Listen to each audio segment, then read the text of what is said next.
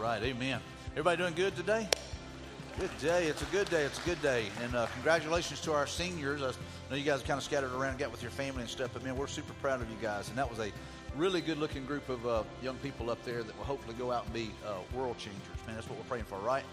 And hey, if you're watching online, man, welcome. We're glad you're here. And today we're kicking off a new series called Triggered. And Triggered is something that can come across as a little bit negative. We want to kind of reclaim that today. And anyway, I've asked Pastor Benson, who works with our young adults, to come out and join me today. So he's going to be team teaching with me today, so it's going to be a little bit different. And, so come on out, Bill. And there's Bill. And Bill is who will be working with a lot of our graduating seniors. We're moving up into that area that you're over, right? So that's you got a whole new crew coming in. So that's awesome. Now some will be going off to college, but we're okay with that because we're going to pray that they're going to get involved in the church and get plugged in and connected there. And not just kind of go off and kind of drift. We want to see them go out and be, like I said, world changers and making a difference. And so glad you guys are here today. But we're going to dive in. And we're in a series called Triggered. And the cool thing about this is, like I said, it has negative connotations, but we want to reclaim. That's what the enemy loves to do, is make negative things. And for many of you guys, even hearing the name, you're going, ooh, that doesn't, I've got triggers or whatever. We're going to see about what God has to say about triggers. And Bill, I'm going to let you take this first part right here. I want you to run with that. So we talk a lot about what it means to be triggered, and that's kind of an interesting term anyway, because it means something different for everybody. I can be triggered by the person who's driving in front of me. I can be triggered by a baby crying, and then all of a sudden I'm triggered because I'm like, oh, the baby's crying again, honey, it's your turn. We have those moments, or sometimes we're triggered by a baby laughing, which is a whole different trigger that we deal with in life. And but honestly, what we're trying to focus on is May is considered Mental Health Awareness Month, and so that's really kind of what we're focused on. And you guys may not completely be aware of this, but I actually work. I have another job. I work in the foster care system, and so I work with young people that are between the ages of 14 and 21 to help them successfully age out of foster care. And so we deal with a lot of that. Deal a lot with mental health. A lot of what they deal with centers around their mental health and how they manage that, because a lot of times they don't have parents in their life that are able to do those kind of things. And so, and a trigger for a foster kid is way different sometimes than triggers that some of us deal with.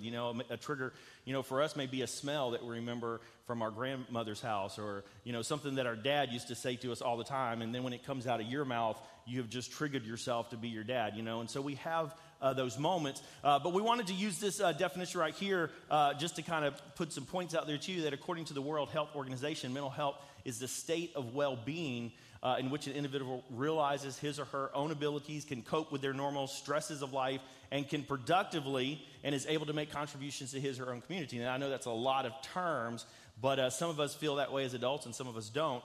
And a couple of things I wanted to share with you guys as far as Alabama goes is that mental health is a big deal in Alabama. In fact, it's actually considered, if I can make sure I say this right, it's actually considered in Alabama, mental health and substance abuse is ranked as Alabama's first health indicator.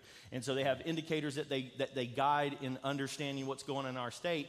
And so mental health and substance abuse is tied together in that, and is a big deal for us. It is...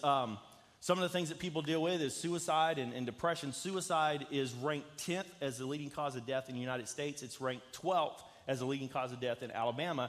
And here's a statistic that I thought was very interesting, just to kind of paint that picture. In 2019, which is where the latest we had stats from, there were over 47,000 people that committed suicide in the United States. 47,000 people. Now, before you start assessing how many that is, Prattville has a little over 38,000 people. Yeah. So that means like the entire city of Prattville would all mass suicide. That's represented in what the United States. And that's a big deal, because those are people who have reached a place in mental health where they're saying, hey, I'd rather not be here anymore than to deal with whatever I've got going on. The other thing that's interesting is that in Alabama is 1 out of every 4 people, about 24.7% of people deal with depression. And so just to kind of put that in perspective, that would be 1, 2, 3 depressed. 1, 2, 3 depressed. 1, 2. I'm just joking. I don't know if you are or not, but I'm just saying that's kind of how that looks. So if you're in a group of 4, there may be one of you there that is. And so that's kind of why, we're kind of setting that platform and talking about that today. Yeah, so a quarter of this room, if we were to say a quarter of this room, battles depression. And for somebody who's never battled depression, you may not understand how that works. But for someone who is battling depression, it's a very real thing. I mean, it's tough to get out of the bed. It's tough to stay motivated, to keep moving. Even that little bumper intro right there, it kind of talked about, the struggles and how the struggles can be very real. But God has a plan and God has a purpose. And so hopefully, like for some of these young seniors that are about to leave, they understand there is a purpose that God has for them. It's not just to go get a college degree. It's not just to get a job. God wants to work in you and through you. And so hopefully for all of us in this room, we realize, that God is going to give us hope. He's already given us hope. God wants to do some things in us and help us get to a place of mental wellness. We often talk about mental health. And when we hear mental health, it's almost, it's like a negative. But we want you to kind of start thinking from mental health as maybe mental wellness. Hey, how do I handle my mental health in a way that I'm moving towards wellness? Not just stuck in a place, but I'm moving towards that. And so a couple things I want us to look at today is trigger. What does it mean? It means it's a stimulus that creates a reaction or response. So in other words, if it's something negative, we often kind of will call that triggered. Well, we want to kind of, like I said this earlier, we want to kind of reclaim that. We want to change trigger from a negative to a positive. Tell you, because like you think about with Jesus, what Jesus did, he saw the people that were hungry, and he did what? He responded. He fed them. We talked about the feeding of the 5,000. Jesus saw someone who was blind, and he would heal them. He saw lepers who were crying out to him, and he healed them. And so he responded. So we need to figure out, hey, how do I respond in a positive way? How do I respond the way that God would have me respond, rather than the way that this world teaches, or maybe even the way that maybe my flesh wants to? Because our flesh is what gets in the way of us walking in step with the Spirit. And so we've got to, ask ourselves, hey, am I feeding the flesh, or am I feeding the Spirit? And then how do I get to the point where I respond the way that Christ would respond? I respond the way that the Holy Spirit would have me respond. And whenever I respond, it is a thing that honors God, not what my flesh desires, and not even what this world says is okay, but I'm doing it in a way that honors God. And so when we kind of say, I want to reclaim this, and maybe those things that push my buttons, maybe, triggered is that's what sticks out to you. Hey, that's what pushes my button. You've got to be willing to say, I want to learn how whenever those buttons get pushed, I don't respond the way I always did. I don't respond the way that maybe my flesh wants to, and I don't respond the way that the world says is okay, but I respond the way that Christ would respond. And I want to line up with that. I want to live in alignment with that. And so, Bill, you want to take this next one?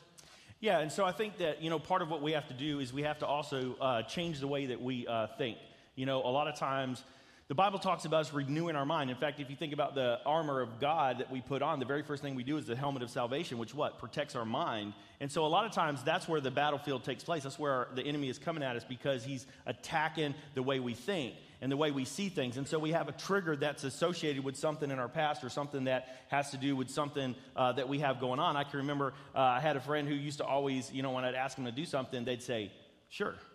Well, that word for them really didn't mean I want to help you. What it really meant was, sure, if I have to. And so if I'm talking to Pastor Mike and I say, hey, Pastor Mike, you want to do this? And he goes, sure. What does that do? That absolutely triggers in my mind, not that he really wants to do it, and that's not really his intention. And, as husbands and wives, we have those moments where we hear something, because we've got to change the way we think. We have to change those things. We can't continue to think the same way and expect that things are going to be different. And so when we get saved, when we ask God to come in our heart and he starts doing stuff in our life, if we continue to think the way we did before, we're going to continue to get those results. And so we have to be able to change those things. In Romans chapter 12, verses 2, it says, don't copy the behavior and the customs of this world, which, let me say, is probably a little difficult for us. I know we struggle with that because everybody's doing it, right? Everybody does it that way. That's the way society is. Hey, everybody's like that. Everybody lives together before they get married. Everybody goes out and does that. Everybody's a part of that. And then that's what creates those ongoing triggers that were part of that old man. And so it says, don't copy the behaviors and the custom of this world, but let God transform you into a new person by changing the way you think. By changing the way you think. I'm constantly saying, God, help me to think of this different. Help me to think of that person differently. If you got somebody in your life that triggers you, you need to figure out, hey, how can I think differently? I tell people all the time, pray for that person that is negative in your life, because you can't continue to pray every day for somebody and continue to hate them. You can't do it, because God will absolutely transform us as we do that. In fact, it goes on and it says, then you will learn how to know God's will for you, which is good and pleasing and perfect. And so as we look at those things, as we are challenged by those things, we're not just saying, hey, God, let me just continue to think the way I'm thinking, but God, change the way I think, change the way I see that, because if we can change how we think and how we see things, then we can change our outcome. Well, and we've said this 1,000 times, change the way you think, you change the way you live, right? And so a lot of us, we've been trained by our family to think a certain way, and that may be wrong. So God's word can transform our thinking, and when we change the way that we think, we change the way that we respond. We change the way we think, we change the way we live. We change a lot of things when we change the way that we think. And so it is important for us to do that. So division is something that the devil loves he dwells there. So division is the devil's playground. He loves to cause division in a church. He loves to cause division in a relationship. He loves to cause division in a nation. I mean, that's where he lives. He loves that. And if you ever see a lot of division or hate or whatever going on, I can promise you the enemy, Satan, is involved in that. He's got his hands in that. And so whenever you see that happening, you go, you know what? That is of the devil. That is the enemy at work. So division is the devil's playground. Even hell, when we talk about a place called hell, some people are like, well, we really don't want to talk about hell. Jesus did. Jesus talked more about hell than he did about heaven because he didn't want anybody to experience that. But hell is a place of what? Separation, isolation. I mean, that's what, if you go back and you read the descriptions of hell, it's like, hey, listen, man, you're in total torment. You're by yourself. You're separated from everybody. You're not going down there to be one of the good old boys with all your buddies. You're going down there to be separated, and, you're separated from God and everything else. Isolation, despair, and hopelessness. Who would want that? Nobody in their right mind would choose that. But they choose it all the time because they choose to reject Jesus. And they choose to not live according to his teachings. And so the enemy loves division. He loves there to be separation because that's his playground. I mean, that's where he dwells, right? But look at this. It says the enemy wants to divide us because he wants to turn our lives into a living hell.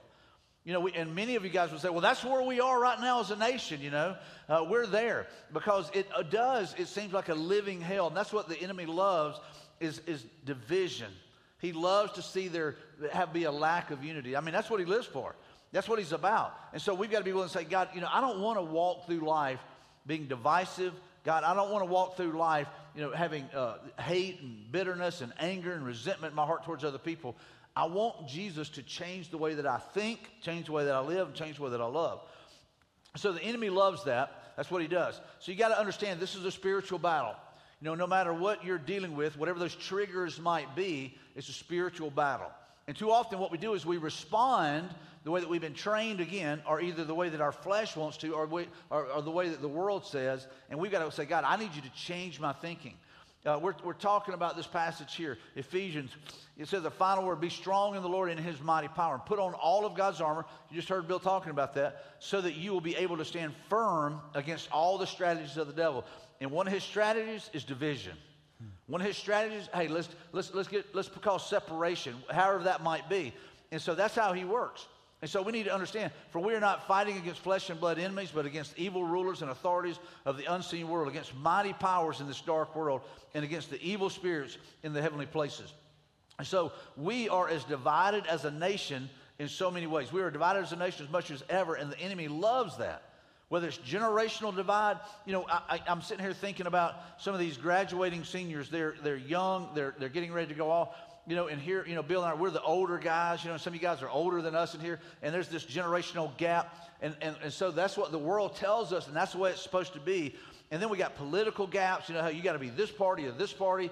Or then, there's some other kind of divide. And what those things do is the enemy loves to use that to cause division.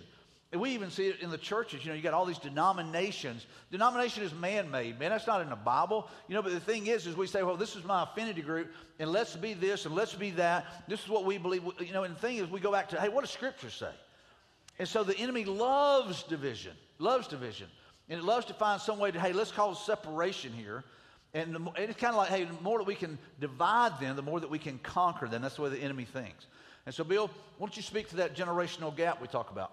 So it really is interesting. I probably deal with this a whole lot more than most people do, but there are a lot of, different generations, and we all kind of get labeled, and I know we don't like to be labeled, okay? Unless you're part of a certain group and we're talking about something positive. We're okay to be, for those that are millennials, you're okay to be a millennial if we're talking about a positive aspect. Millennials are this, oh yeah, that's great. And then they say something negative about a millennial, and then it's like, yeah, I'm not a millennial. And so, I work a lot with that Gen Z, that younger generation. And the most interesting thing is I'll say, well, what do you feel about that? And they'll go, oh, well, that's not me. I tend to just, go with different people. Well, that's one of the characteristics of Gen Z is that they don't believe that they have, because they're trying to push away from those labels. They don't want to be labeled in regards to that. And so, and I'm going to apologize up front. And for my friend right here, I'm going to apologize for you right now. But have you ever heard that phrase, Karen? Oh, that's just a Karen, right?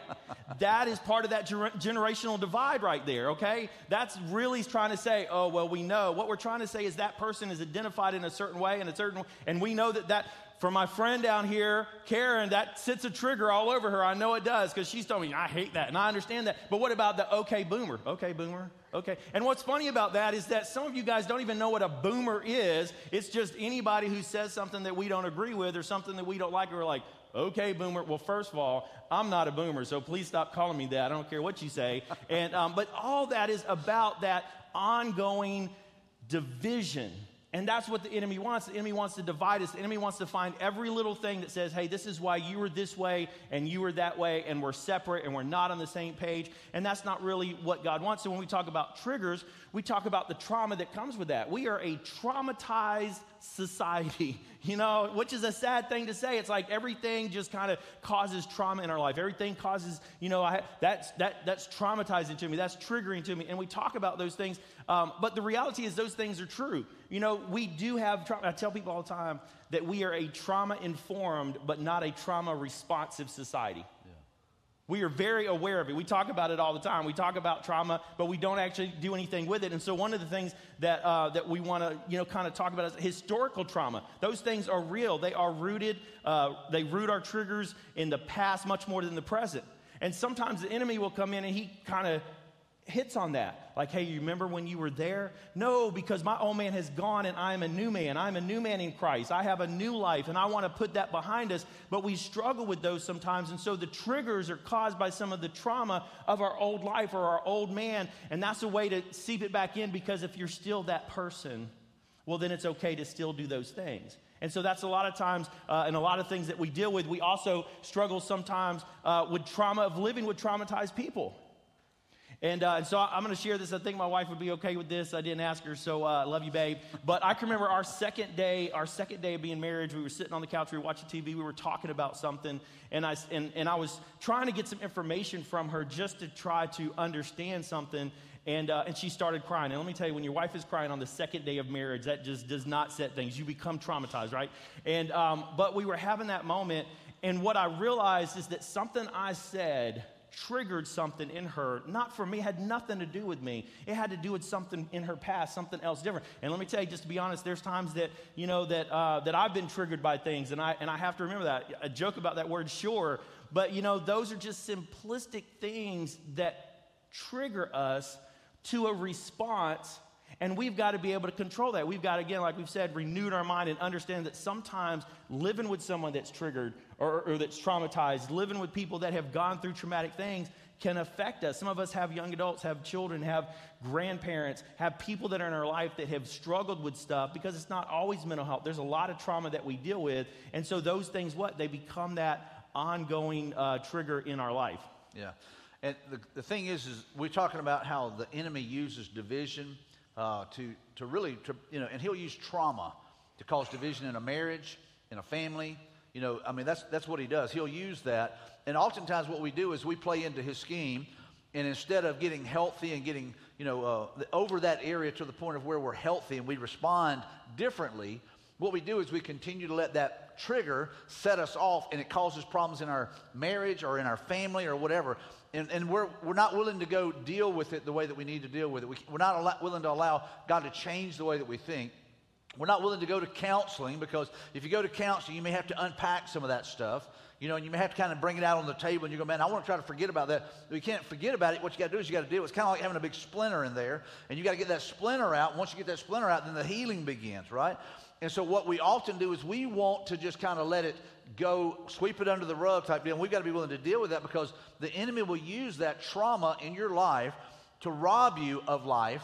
And he'll rob you and the people around you of life. And that's not what God's plan is.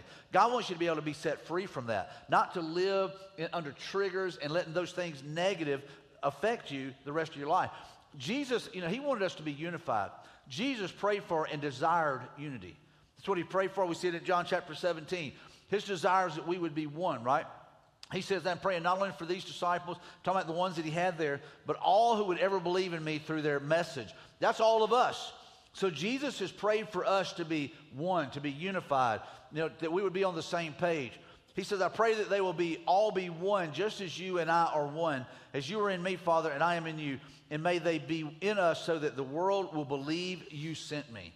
In other words, us being unified is critical to the message of the gospel. Us being on the same page, being unified, being of one mind, one spirit, is critical for the world to see that. Because when the world sees all the division in the church, all the division in the body of Christ, they go, I'm not sure that's really the message. I'm not sure that's really the truth. And so Jesus is praying for all of us that we would be one so that when people see it, they go, you know what? There's something different about them. They've been through all kinds of hell, but man, they live differently. They have been healed. They've been set free. They've been changed and transformed by the power of something. And maybe this gospel is real. And so Jesus prayed for all of us in that way. He says, I've given them the glory you gave me so that they may be one as we are one. So God is desiring that we be one. In your marriage, the two shall become what? One. You still have your differences or whatever, but you become one. And you're giving yourself to each other. And you say, hey, listen, man, God, we're giving ourselves to you. We want to be one as Jesus and the Father was one. And so we got to have that mentality. The Holy Trinity is a perfect example, a prime example of unity. They're three in one. Father, Son, and Holy Spirit working together with one mind, one purpose, right? With one kingdom, one mission. And so you see them working together, different skills, different abilities, different things that they do, different roles. But man, the thing is we see the unity that is there. Paul challenged the church to be of one mind and purpose. He's talking to the church at Philippi. He said, hey, listen, man, I want you guys to be of one mind, one purpose. Don't be divided. It's so easy to have turfism, even in the church, to where we go, hey, well, this is the ministry that's important to me. I really am missions-minded, so I want everybody to be missions-minded. Hey, when somebody says, well, I really care about children, so I really want us to be children-focused, and you got to go, you know what? Hey, it's all about the kingdom. We got to work together with one mind, one heart, one spirit, right? And what the enemy loves to do is cause division. That's his playground. Says, is there any encouragement from belonging to Christ? Any comfort from his love? Any fellowship together in the Spirit? And the answer to all those is yes. There's just rhetorical questions. He says, are your hearts tender and compassionate? That's one you got to answer and go, is my heart tender and compassionate towards others? Have I dealt with the issues in my heart? Or am I full of bitterness, anger, rage, malice? Do I have hate in my heart towards brothers and sisters in Christ? Do I have hate in my heart towards people that don't look like me, don't dress like me, don't act like me? But do I really have a heart for people? And so we have to ask ourselves those questions. Then make me truly happy by agreeing wholeheartedly with each other, loving one another, and working together with one mind and one purpose. That's what we're supposed to do. And one of the best ways that we can do that, we talked about this last week, or John did, we heal best in community. We need each other. Last Monday night, we had like 193 people here in the room for Celebrate Recovery 6-year anniversary, and it was incredible. It was a party. And so, man, I'm just telling you, it was awesome to see, people here being honest and transparent about their struggles and what they wrestle with. And then here's the thing is, man, we had like 4 incredible testimonies of true life change. True life change. And they're doing it in community. And I heard more than once saying, this is really my family. This is really my family. And so it was awesome to see that. And so Pastor John, who he's in Iowa this week, his dad passed away, as you guys know, last Saturday night. And so he was up there for the funeral and the celebration of life, I should say. And he's on his way back, I think, today. But the thing is he is leading that team of people to say, hey, listen, let's deal with the real issues. Let's not just kind of cover them up, but let's really deal with them. And let's get healthy, and let's get whole, and let's lean into Jesus. And so it's important for us to do that. And so Bill, you want to take this next section?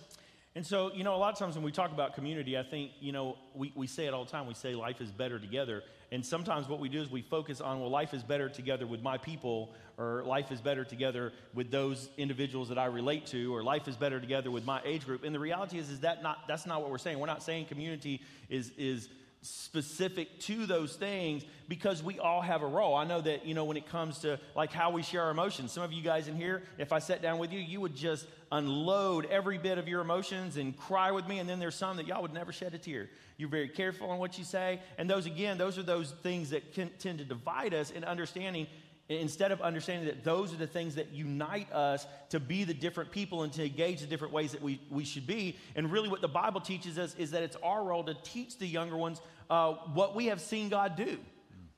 When I would share with my boys, I didn't just say, hey, let me tell you what God's going to do in your life, but I would say, hey, this is what God has done in my life. This is how God has moved in my life, and God has worked on my behalf. And so when we look at things in those ways, and we look at that generational differences, those aren't meant to be a divide. Those are meant to unite us. Those are meant to say, hey, I don't understand this, but this person over here does understand this, and this is something that I can grow from. And so, I work with our young adults, and I know I'm old as dirt sometimes to some of y'all, and then some of them like, oh, he's so young. What is that again? That's part of that, differences in who we are, but it doesn't mean that we can't connect together and bring things together. In fact, Psalms really speaks to that. In Psalms 71, 17, and 18, it says, oh God, you have taught me from my earliest childhood, and I constantly tell others about the wonderful things that you do. Amen. And it goes on, and it says, now that I am old and gray, like Pastor Mike, right, do not abandon me, O God.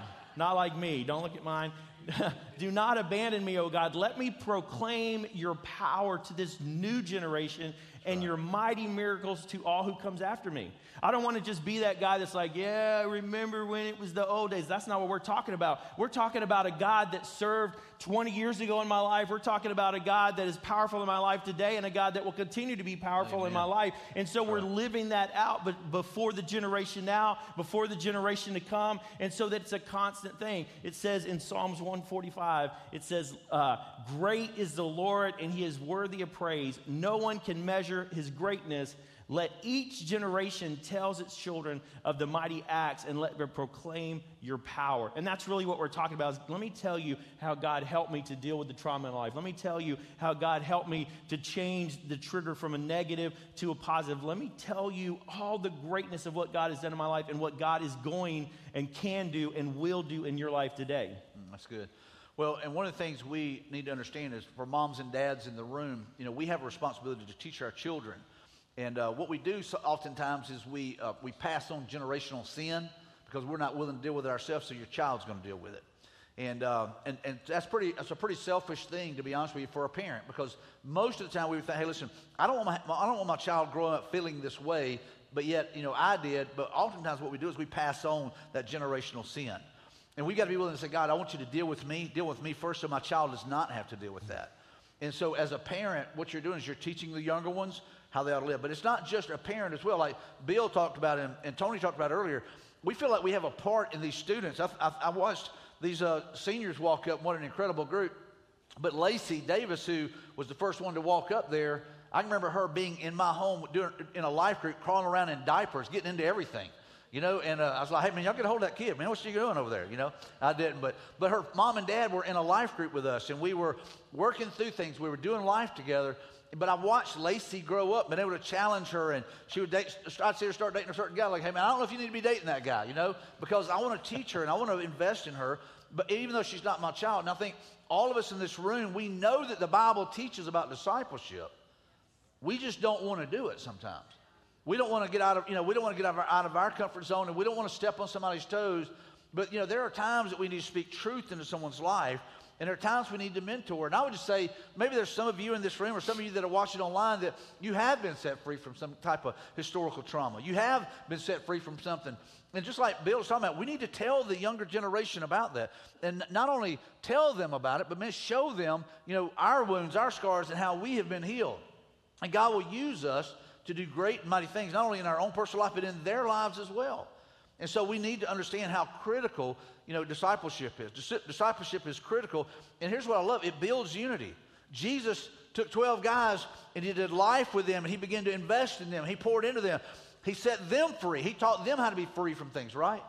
And he literally invested in them. He said, hey, listen, guys, I want you to go out and do the same thing with other people. So discipleship is critical to me, number one, overcoming and becoming the man or the person that God wants me to be. And then it also builds unity because I'm spending time with people. I'm of one mind. I'm of one accord. I'm doing what Scripture teaches. Jesus came and told his disciples, this is the Great Commission. This is one of the things that drives us as a church. Jesus came and told his disciples, I've been given all authority in heaven and on earth. That means he is able to overcome anything, right? It doesn't matter what it is. He's over that. He has authority over anything and everything. Therefore, go and make disciples of all the nations. So that's a marching order for me. That's a marching order for you. It doesn't matter if you're called to the ministry or not. If you're a believer, if you're a follower of Christ, you have a responsibility to make disciples. We all do. And if you're not discipling somebody, you're not being obedient to what Jesus commanded us to do. You as an individual. So we're to make disciples of all the nations, baptizing them in the name of the Father and the Son and the Holy Spirit. So we're to baptize. And so it goes back to what we were saying earlier. That old man is dying, that old way of living, that old way of thinking, all that stuff. We're dying to that. We're being raised to the newness of life. We're being changed and transformed by the power of God. It says, teach these new disciples to obey all the commands I have given you. That goes to every one of us. So let me ask you this. Who are you teaching? Who are you teaching the things of God? You might say, well, Mike, I'm not a life group leader. You don't have to be. Who do you sit beside at work? Who do you sit beside at school? Who do you sit beside where you have an opportunity to teach them the things of God? So we all have that responsibility. And be sure of this, I am with you always, even to the end of the age. If you're afraid, hey, I don't know enough, Jesus said, hey, listen, I will be with you. I'll give you the words to say, but you need to know what my word says. Spend time in God's word. And so it's important for us to be able to do that. We've got to understand, you know what, man, we have a job or responsibility. It's not to just come sit in church, sing a few songs, and then go, hey, man, it was a great service today. But it's, hey, you know what, I'm a disciple maker. So if you're a believer, if you're a Christian, if you put your faith in Christ, then you need to understand you need to be making disciples. You need to be pouring into somebody and teaching this new generation. Not going, I can't stand this new generation, but going, you know what, I'm praying for them, and I'm going to teach them what I have seen God do. That's our responsibility. And here's my favorite part of this message is right here is in this next phrase, because the reality is that there is hope in Jesus. There is hope in Jesus. And I'm not talking about wishful thinking. I'm not talking about hope in the sense of, hey, I hope it won't rain today. Hey, I hope that my kid will do what I want him to do. I hope they graduate. I'm not talking about that hope. I'm talking about the source of hope. I'm talking about the fact that we can look and trust and rely upon God, and that he is the author and perfecter of our faith, that he handles those things in our life. And so my hope is in him, not in a wishful concept, but my hope is in him because I know that he is going to take care of me. He is the source of hope in my life. In fact, when we read here in Romans chapter 12, it says, I pray that God, the source of hope, the source of hope. If you're lacking hope, it's not in that wishful thinking. It's not in just figuring it out yourself. It's in saying, hey, let me go to the source of hope, because it says he will fill you completely with joy and peace. Man, our society needs some peace, right? Do we not need that? That's right. And it says that he will fill us completely with joy and peace because you trust in him. And then you will overflow with confident hope through the power of the Holy Spirit. That scripture right there, I could have just put that up there and we could have just talked about this scripture this whole time, because it speaks so much to not just who our source is, not about just having joy and peace, but about the confidence that we give, and that it's through the power of the Holy Spirit in our life, because I'm not doing it on my own. I can't make it on my own, but I can trust and rely upon him. And it says also in Romans chapter 12, it says, rejoice in our confident hope. Be patient in trouble and keep on praying. I know that sometimes things seem overwhelming. I know things seem constant. I know that some of you guys in here have dealt with things and you deal with it every day. Every day that is before you. Every day it's in front of you. Every day you deal with that trigger. Every day you deal with that trauma. But be confident and be patient in trouble and keep on praying. And it says this, it says, when God's people are in need, be ready to help them. Always be eager to practice hospitality. Some of you guys in here, you're not dealing with that. This is a good message, a good understanding for you, but you're like, hey, I'm not really triggered by stuff. Well, maybe the person that drives in front of me, but other than that, I'm not really triggered by anything. I'm okay. I don't really deal with my mental health. I feel pretty good. And you know what? Your role then is to help those around you. Sure. Look for those that really are. Those that just need somebody to talk to. There may be a mom out here that's dealing with a child that's having some drug issues, and what they need is just someone they can sit down and talk to that's not trying to fix the problem, but will just listen to them, that will just rely upon them, that will help them just say, hey, sometimes we all just need that hug, right? To say, hey, it's going to be okay. Isn't that a trigger in itself? When you see somebody that you've not seen in a while, what do? I'm triggered to hug you. I'm triggered to love you. Jesus was triggered that way. He was triggered and moved by the compassion of people around him, and that's really what we want, and that's what we're talking about when we're talking about that hope and him being the source of hope. Oh, that's good. Well, and the thing we want you guys to understand is there is hope. You may be here today, you may be watching online, and you feel trapped, and you're going, hey, Mike, a lot of things you said, that's where I'm at. Well, then let's do something about that. You know, let's take a step. And hopefully God is going to, there's going to be a response today. In Jesus, there's peace. There's peace in Jesus, right? And maybe today you're sitting here and you feel, turmoil. You feel chaos. You feel like you're trapped in something. God does not want you living that way. That's not God's plan. Jesus wants you to experience abundant life, right? He wants you to be transformed. He wants you to walk in freedom. He wants you to experience the very best that he has for you. And so there's peace in Jesus. I love this passage here. It says, above all, clothe yourselves with love, which binds us all together in perfect harmony. There's harmony, unity again. But clothe yourselves in love, not bitterness, hatred, anger, resentment, malice, none of that stuff. But to clothe yourselves with literally the love that comes from God. God is love, right? So you're clothing yourself with the things of God. And let the peace that comes from Christ rule in your hearts. For as members of one body, you're called to live in peace and always be thankful. So we're to be thankful that God is, number one, even convicting us today. And maybe he has triggered you in some way, but it's not a negative thing. It's a positive response to what his word has said. It's a positive response in the right direction. That's what we're looking for. Look at this passage here out of John 14:27. It says, I am leaving you with a gift, peace of mind and heart. And the peace I give is a gift the world cannot give, so don't be troubled or afraid. If you're looking for the world to meet that need, you won't ever find it. Jesus tells us that. The only place you're ever going to find true peace, healing, and wholeness is by putting your faith in who he is, by trusting him completely, by surrendering your life to him, and surrendering even your troubles, and not trying to control everything or fix everything, but to let it go and give it to God. That's where we find this peace at. And so the thief's purpose is to steal and kill and destroy. That's the enemy, right? We talked about his whole job is division. He wants to cause separation. He wants he wants the young people to go, man, those old people don't know what they're talking about. If you get into his word, if you're a believer and you're a young person, you go, you know what? The Bible tells me to seek out the wisdom of those who are older. And then it tells the older, hey, man, don't despise the youth, man. You get behind them. You support them. We ought to be as excited about this next generation as we ever have been because we're praying for them. We believe in them, and we're teaching them, right? We're not complaining about them. We're saying, hey, well, listen, I want these guys to go out and be world changers. Man, they go out and they take the gospel. They live out their faith. They discover their purpose, and they live for that. And so we're not despising them. We're praying for them. We're getting behind them. We're sending them out. Here's some next steps, and I think these are all important here. Trust Jesus completely with everything. It's the most important decision you can make. You've got to trust him completely. You got to allow the Holy Spirit to work as only the Holy Spirit can work. You got to let Jesus have everything. You can't hold back. And then this one, it talks about seek the appropriate help needed. See, my prayer is that God is going to use what we've said today or what his word says, that it's going to trigger somebody in here or somebody watching online to finally go get the help that you need, whatever that appropriate help may need. And it may be counseling. Bill, you deal with kids all the time. What are some of the appropriate ways that someone could find help that's maybe dealing with some of the issues we've talked about today? Yeah, I think the biggest deal is that we have to overcome the fear that we have in talking about mental health and mental well-being. A lot of times when we hear that, we're like, oh, yeah, I'm fine.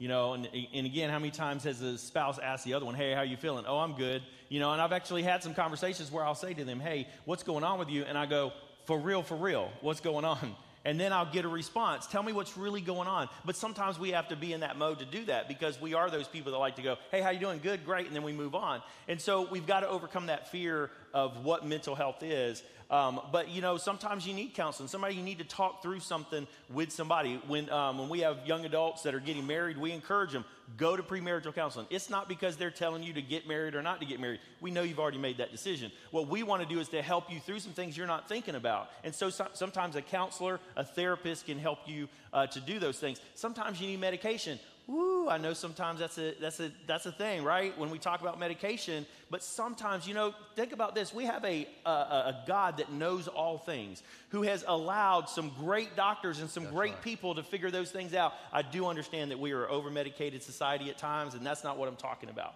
But I'm saying there are times that there are things that we can do that will help us to stabilize the way we think, or maybe the changes in. That's part of our generational too, right? Is that we get older, our body does different things. And for some of us whose cholesterol goes sky high, and I eat the best I can and I'm still having issues. So whatever it is, don't be afraid of those things, but reach out to those. Reach out to the counselor, reach out to that therapist, talk to your doctor, see what you've got to do. There are a lot of options of what we can do, and don't be afraid about that. But talk to somebody. Again, we are built for community and not to be on our own and try to figure it on our own. Yeah, that's spot on. One of the things what we do is we let pride get in the way, and we're like, well, I don't really need anything for my depression or whatever. I don't need any medicine. I'm not crazy. That's what we always say, right? But here's the thing is, if we were battling, insulin issues, we wouldn't have a problem taking that medicine. Like I'm battling a kidney stone all week long, and I'll go ahead and tell you, if it gets bad enough, I will take pain medicine. I'm not that stupid. You know what I'm saying? I could use that. And so the thing is we will take medicine for certain things, but we go, I don't want it to mess with my mind. But here's the thing, it may help your mind, and that's okay. God can do whatever God wants to do, and he can use medicine, and he's blessed us with those gifts. So we need to be willing to say, get the appropriate help as needed. And then here's the other thing, find a spiritual mentor. Find someone that can pour into you, and spend time with them. Take them to lunch. Invest in a relationship with them. And then I would also say you got to find somebody that you can pour into as well. Join a life group for community. Get in a life group. Don't just hear me talk about it all the time. So, I know I need to do that, but actually do it. Take a step. Get involved in a community, or a life group. Get involved in some way so that you can have a part, and somebody can pour into you. But we need someone to pour into us, someone to disciple us. And so here's the thing is, we can talk about all this stuff, but really it's your choice. It's your decision. I can encourage it. Bill can encourage it, but you have to make the decision. If you really want to get healthy, if you want to become whole, if you want to be transformed, then you have decisions to make and steps to take. I want to ask you just to bow your heads and close your eyes. And maybe something that was said today did trigger you. And I'm not sure how you responded. Maybe immediately you went negative. Maybe immediately it caused maybe a shortness of breath, a tightness in your chest, a little bit of anxiety. Let me just tell you this, that's not God. That's the flesh. That's the world. That's you. And you've got to be able to say, God, I give you everything. I give you all of it. The Holy Spirit says, hey, listen, I can make you whole. I can heal you. I can give you peace. We just read scripture after scripture about hope and peace.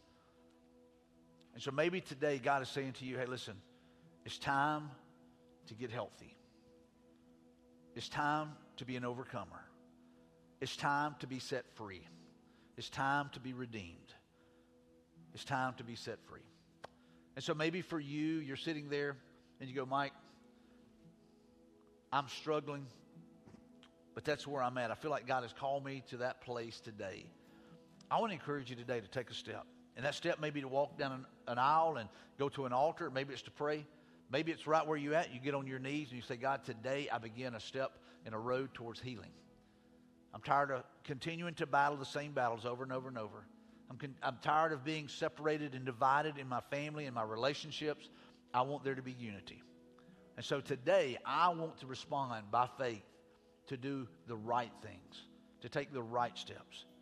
Maybe you're here today and you've never put your faith in Christ.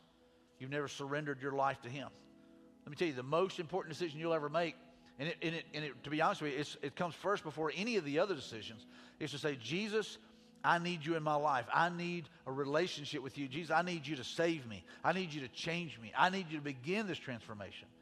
And so if you're watching online or you're here in the room, I want to encourage you to say, Jesus, I put my faith in you for salvation. Jesus, I believe that you are the Son of God. I believe that you came to this world. I believe you died on a rugged cross to pay for my sins. And Jesus, with all the faith that I have, I believe that you can heal me. I believe that you can change me. I believe that you can save me. And so Jesus, will you come into my life? Will you be my leader? Will you be my Lord? I give you everything, and I trust you. If that is your prayer, then, man, we would love to know. Just let us know. Hey, man, I prayed that prayer today. I put my faith in Christ for salvation. You can indicate it on a card. You can text my decision to 94,000, whatever it might be. We want to celebrate that with you. But the worship team's fixing to come. They're going to lead us in a song of response. So how will you respond today to what the Holy Spirit has done in your life today, what he spoke to you, what he's revealed today? What will you do with it? I just want to encourage you to just be obedient to whatever the Holy Spirit leads you to do. I want to ask everybody to stand all across the room. Father, we thank you for today. God, I thank you for the message. I thank you for the truth of your word. I thank you that, God, that we need you. We are so desperately in need of you. And so, Father, move in this moment as only you can. Draw us close. Breathe your life into us, God. And I pray for some people in this room to finally find freedom. For those that are watching online, Father, let their chair, get down beside their couch, whatever it might be, let that be the place where they surrender once and for all, and you begin to change them. In Jesus' name, amen. Worship team, lead us.